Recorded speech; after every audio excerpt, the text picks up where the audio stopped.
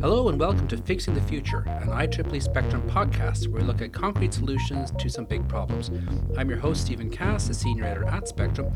And before we start, I just want to tell you that you can get the latest coverage from some of Spectrum's most important beats, including AI, climate change, and robotics, by signing up for one of our free newsletters. Just go to spectrum.ieee.org/newsletters to subscribe. The rapid development of generative AI technologies over the last 2 years, from deep fakes to large language models, has threatened upheavals in many industries. Creative work that was previously believed to be largely immune to automation now faces that very prospect. One of the most high-profile flashpoints in creative workers pushing back against digital displacement has been the months-long dual strikes by Hollywood writers and actors. The writers recently claimed victory and have gone back to work, but as of this recording, actors and their union SAG-AFTRA remain on the picket lines. Today, I'm very pleased to be able to speak with someone with a unique perspective on the issues raised by generative AI, Justine Bateman. Some of you may remember Justine from her starring role as Big Sister Mallory in the 1980s hit sitcom Family Ties, and she's had a fascinating career since as a filmmaker and author. Justine has also displayed her tech chops by getting a degree in computer science from UCLA in 2016, and she has testified before Congress about net neutrality. She is currently SAG-AFTRA's advisor on AI. Justine, welcome to the show. Thank you. So a lot of industries are being affected by generative AI. How did writers and actors become the focal point in the controversy about the future of work? Well, it's curious, isn't it? I guess it was low-hanging fruit, because, I feel like tech should solve problems, not introduce new ones like massive unemployment. And also, we have to remember that so much of this, to me, the root of it all is greed. And the arts can be a lucrative place.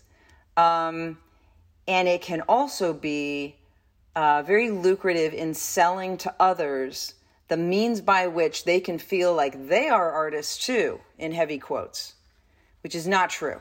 Either you're born an artist or you're not. Either you're gifted at art or you're not. Which is true of everything else. Sports, coding. Either you're gifted as a coder or not. I'll tell you this, even though I have a computer science degree, I know I am gifted as a writer, as a director, and, my previous career of being an actor. I am not gifted in coding. I worked my butt off, and once you know what it feels like to be gifted at something, you know what it feels like to not being gifted at something and to have to really, really work hard at it. So, but I did it anyway, but there's a difference. And in that direction, there's many people they'd like to imply that they are gifted at coding by giving them the generative AI solution to that. So by they, you really are locating your beef with the companies like OpenAI and so on, more so than perhaps the studios. Well, they're both complicit. The Sam Altman and OpenAI and everyone involved there, those that are doing the same at the Google offshoots, Microsoft, which is essentially OpenAI, I guess. If most of your money's from there, I don't know what else you are.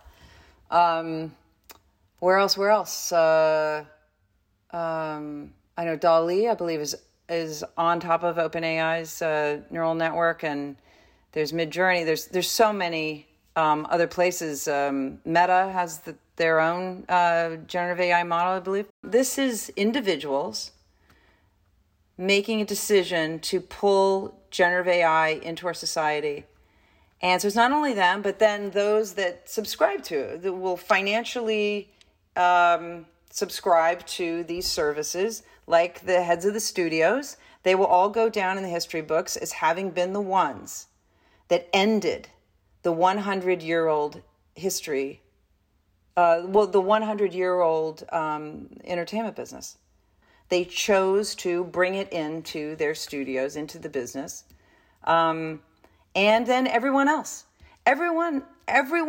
who manages multiple people, who is now deciding whether or not to pull in generative AI and fire their workforce, their their human labor workforce.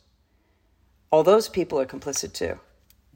Yeah. So when I looked up SAG-AFTRA's proposal on AI, the current official statement reads, establish a comprehensive set of provisions to protect human-created work and require informed consent and fair compensation when a digital replica is made of a performer or when their voice, likeness, or performance will be substantially changed using AI. Can you sketch out what some of those provisions might look like in a little more detail? I can only say so much because I'm involved with the negotiations. But let's just splay it ourselves. It's imagine if the digital replica was made of you. You would want to know, what are you going to do with this? What are you going to have this say? What are you going to have this digital replica do? And how much are you going to pay me to not be involved? So it kind of comes down to that. And at the bare minimum, granting your permission to even do that. Because I'm sure they'd like to not have to ask for permission and not have to pay anybody. But what we're talking about, with the writers and the directors, it's bad enough that you're going to take all of their past work and use it to train models. It's already been done. I think that should be absolutely not permitted. And if somebody wants to participate in that, they should give their consent and they should be compensated to be part of a training set. But the default should be no, instead of this fair use argument on all the copyrighted material. So I'd love to drill down a little bit more into the copyright issues that you just talked about. So with regard to copyright, if I read a whole bunch of fantasy novels and I make a very bad, what is clearly a kind of a bad imitation of Lord of the Rings, it's like, okay, you kind of synthesize something. It's not a derivative work. You can have your own copyright. But if I actually go to Lord of the Rings and I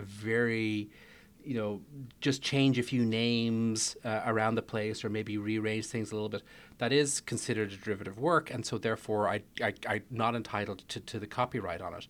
Now the large language model creators would say, well, ours is more like the case of where we're synthesizing across so many works, we're creating new works, we're not being derivative, and so therefore, of course, we reserve the copyrights.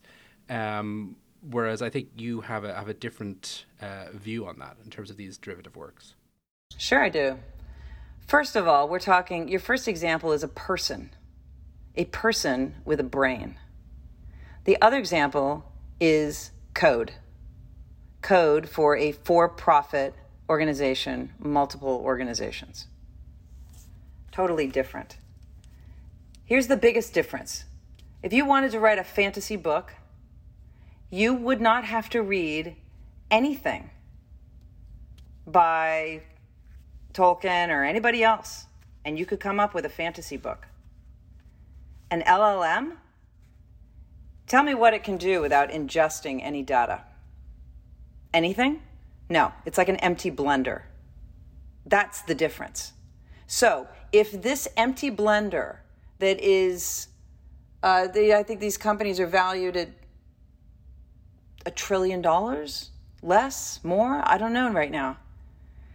And yet it is wholly dependent, and I believe I'm correct, wholly dependent on absorbing all this. Yeah, now it's just going to be called data, okay? But it's really copyrighted books, and much of what is written, much of what you output is by default copyrighted. If you file it with the Copyright Office, it makes it easier to defend that in a court. But scraping everybody else's work. Now, if these LLM or a generative AI model was able to spit something out on its own without absorbing anything, or it was only trained on those CEOs' home movies and diaries, then fine. Let's see what you can do. But no, if they think that they can write a bunch of books because they've absorbed all the books that they could get a hold of and then chop it all up and spit out little Frankenstein spoonfuls. No, that is all copyright violation, all of it. You think you can make a film because you have ingested all of the films of the last 100 years? No, that's a copyright violation. If you can do it on your own, terrific. But if you can't do it unless you absorb all of our work, then that's illegal. So with regard to these questions of likenesses and sort of like basically turning existing actors into sort of puppets that can say and do anything the studio wants, do you worry that studios will start looking for ways to just bypass human actors entirely and create born digital characters? I'm thinking of the big superhero franchises. They've already got plenty of these CGI characters that are pretty photorealistic. I mean, completely human ones, maybe still a little uncanny valley, but how hard would it be to make all those human characters CGI too? And now you've just got replaceable animators and voice actors and maybe motion capture performers instead of one big tentpole actor who you maybe really do have to negotiate with because they have star power. No, that's exactly what they'll do. Everything you just said. Is there any way within sort of your sort of SAG-AFTRA's remit to prevent that from happening, or are we kind of looking at the last few years before the death of the big movie star, and maybe the idea of the big movie star will become extinct, and while there'll be human actors, it'll never be that Chris Pratt sort of J-Lo level of performer again? Well, everything that's going to happen now with generative AI, we've been edging towards for the last 15 years. Generative AI is very good at spitting out some Frankenstein regurgitation of the past. Right? That's what it does. It doesn't make anything new. It's the opposite of the future. It's the opposite of something new. And a lot of filmmaking in the last 15 years has been that. Okay, so the audience is sort of primed for that kind of thing. Another thing, you talk about big movie stars. And I'm going to name some others like, Tom Cruise, Meryl Streep, Harrison Ford, Meg Ryan, like this. Well, all these people, with the exception of maybe Harrison Ford, but all these people really hit it in their 20s. Now, who in their 20s is a big star now? Zendaya? The actor who's in Call Me By Your Name. His name's slipping my mind right now. There's a couple, but where's the new crop?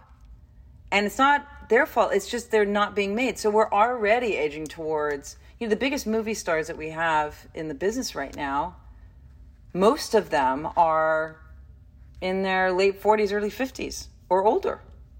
So we've already not been doing that. We've already not been cultivating new film stars.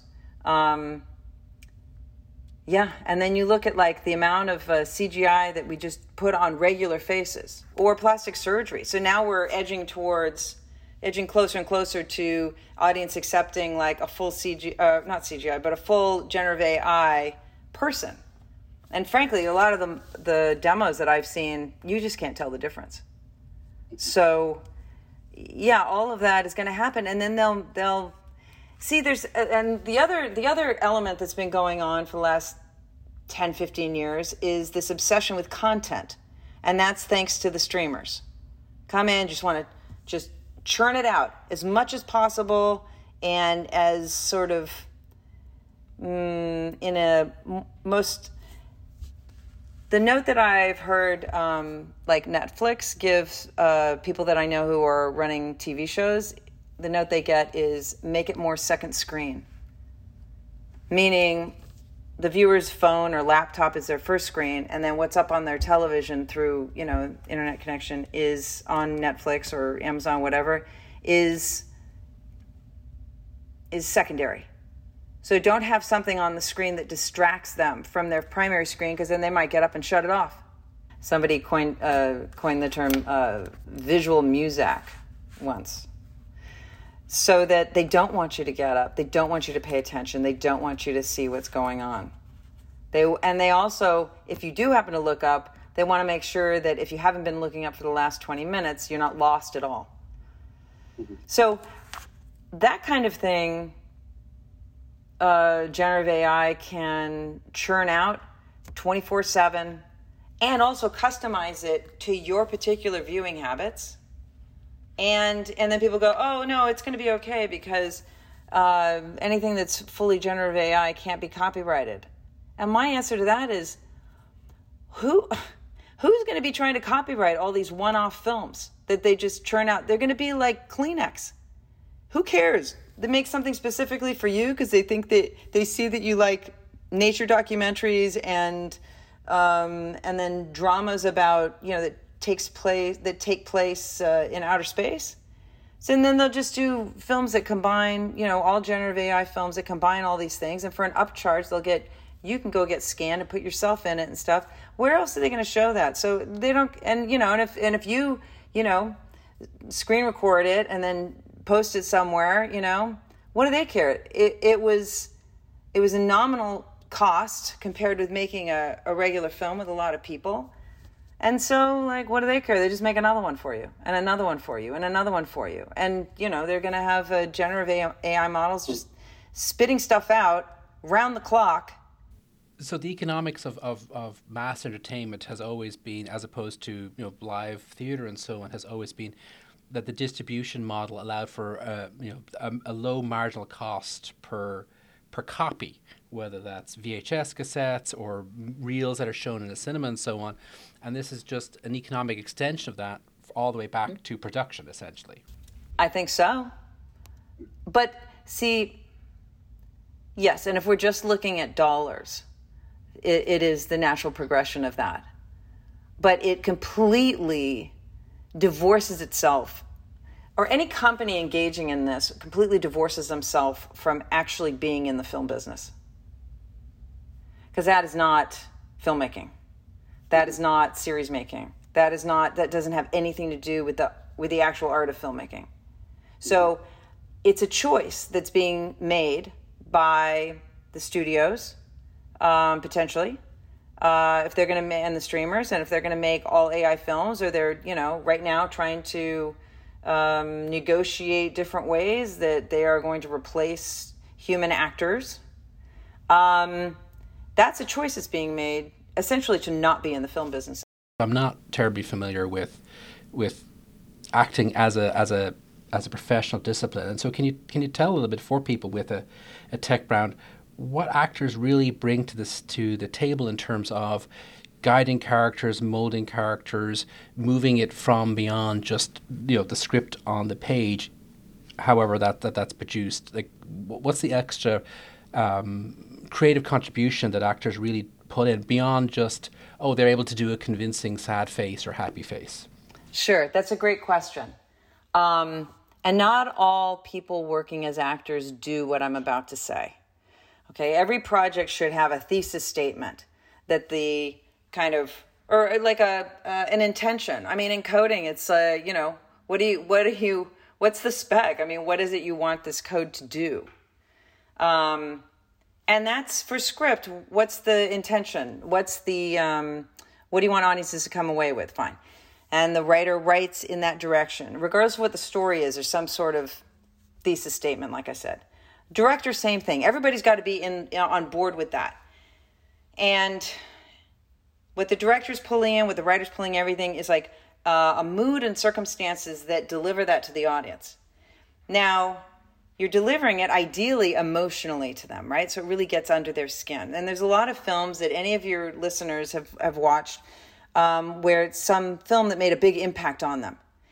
This is when it's a great actor, you really get pulled in, right? And when it's not somebody just standing in front of the camera saying lines, you're not as emotionally engaged, right? So it's an interesting thing to notice when next time you see a film, whether or not you were emotionally engaged or not. And other things can contribute to that, like the editing or the story or the cinematography, various things.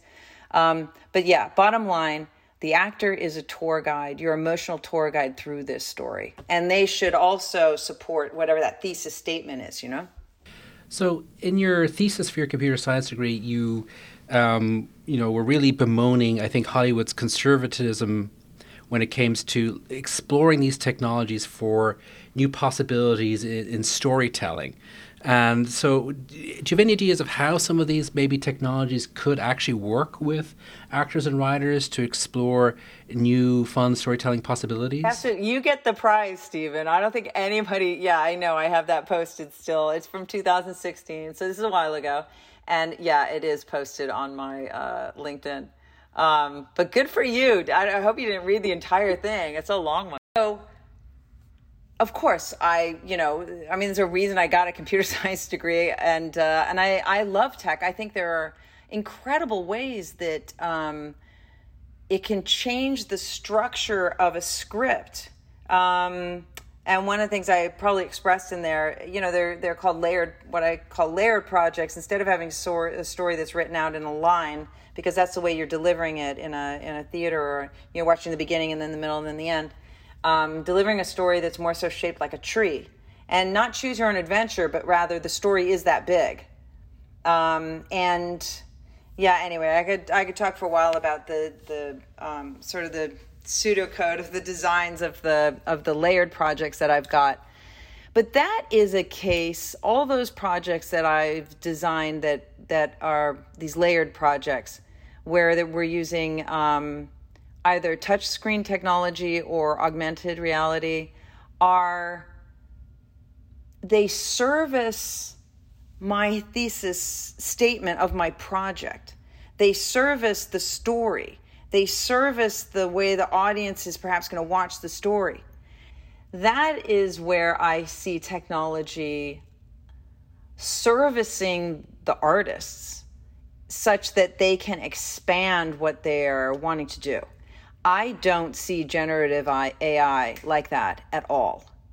I see generative AI as a regurgitation of our past work for those who frankly aren't artists. And it's because it's a replacement. It's not people, I know people, especially the blue check people, like to say, no, this is a tool. And I think, well, I forgive you because you're not an artist, and you don't know the business, and you don't know filmmaking, you don't understand how this stuff's put together at all. Fine, but blue check guy, if you think this is just a tool, then I'd like to introduce you to any generative AI software that does code in place of coders. I'm sure there are a lot of software engineers that just are like, what the hell? So I guess. So just to wrap up then, is there any question you think I should have asked you, which I haven't asked you? What's going to happen after the Inferno? Oh, what's the Inferno? What's going to happen after the Inferno? Now I'm worried. This is going to get very bad in every sector. This is no joke. And I'm not even talking about, I know there are a lot of people talking about like, oh, it's going to get into our defense system and it's going to set off nuclear bombs and stuff. That may be true. But I'm talking about everything that's going to happen before that. Everything that's starting to happen right now. And that's the devaluing of humans. That's making people feel like they're just cogs in some machine and they have no agency and they don't really matter. And tech is, just like at the forefront of everything. And we just have to go along with whatever it's coming up with. I don't think tech's in the forefront of right now. Honestly, I think tech, and like I said, I have a CS degree. I love tech. I mean, I wouldn't have spent 4 years doing all of that if I didn't. But for Christ's sake, it needs to sit down for a minute. Just sit down.